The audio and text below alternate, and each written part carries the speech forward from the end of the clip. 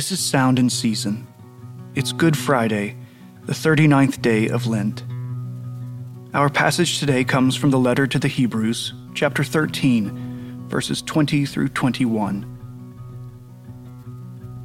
Now may the God of peace, who brought again from the dead our Lord Jesus, the great shepherd of the sheep, by the blood of the eternal covenant, equip you with everything good, that you may do his will, working in us that which is pleasing in his sight, through Jesus Christ, to whom be glory forever and ever.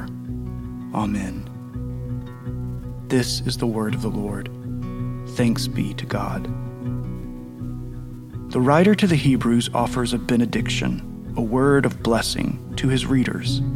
The prayer is that God would equip them and us with what is necessary to do the will of God, and that he would work in us that which is pleasing to him. And he would do this through Christ and his blood. Sacrifice is once again the focus of this letter. The blood of Jesus is the only way that we can be equipped to do God's will, and the only way for him to work in us that which is pleasing in his sight. The blood of Jesus. And today, Good Friday, we remember this blood shed for us. We remember how the shouts of Hosanna were replaced with the cries of crucify him. The scheme of the chief priests and scribes, unfolding just as they had desired.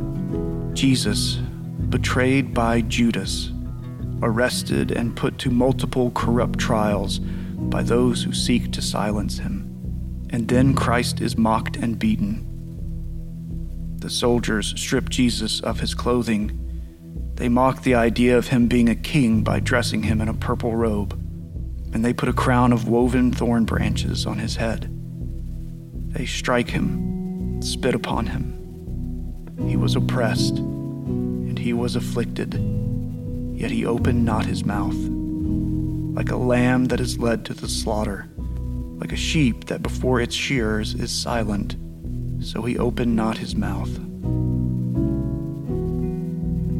The 4th century Archbishop of Constantinople, St. Gregory, wrote in his 29th oration, "He is brought up to the tree and nailed to it, yet by the tree he restores us."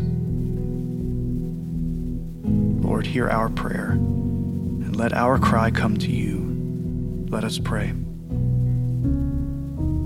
O Spirit, help us today to behold the man upon the cross, the one for the many, the one without sin, who was made to be sin on our behalf, so that we might become the righteousness of God in Christ. Spirit, help us to behold the greatness of the mercy of God and the manifestation of his perfect love. Almighty and everlasting Father, this Good Friday, enlighten the eyes of our hearts and overwhelm us with the immeasurable greatness of your power toward us who believe, according to the working of your great might that you worked in Christ when you raised him from the dead and seated him at your right hand in the heavenly places. O Lamb of God, who takes away the sins of the world, have mercy on us.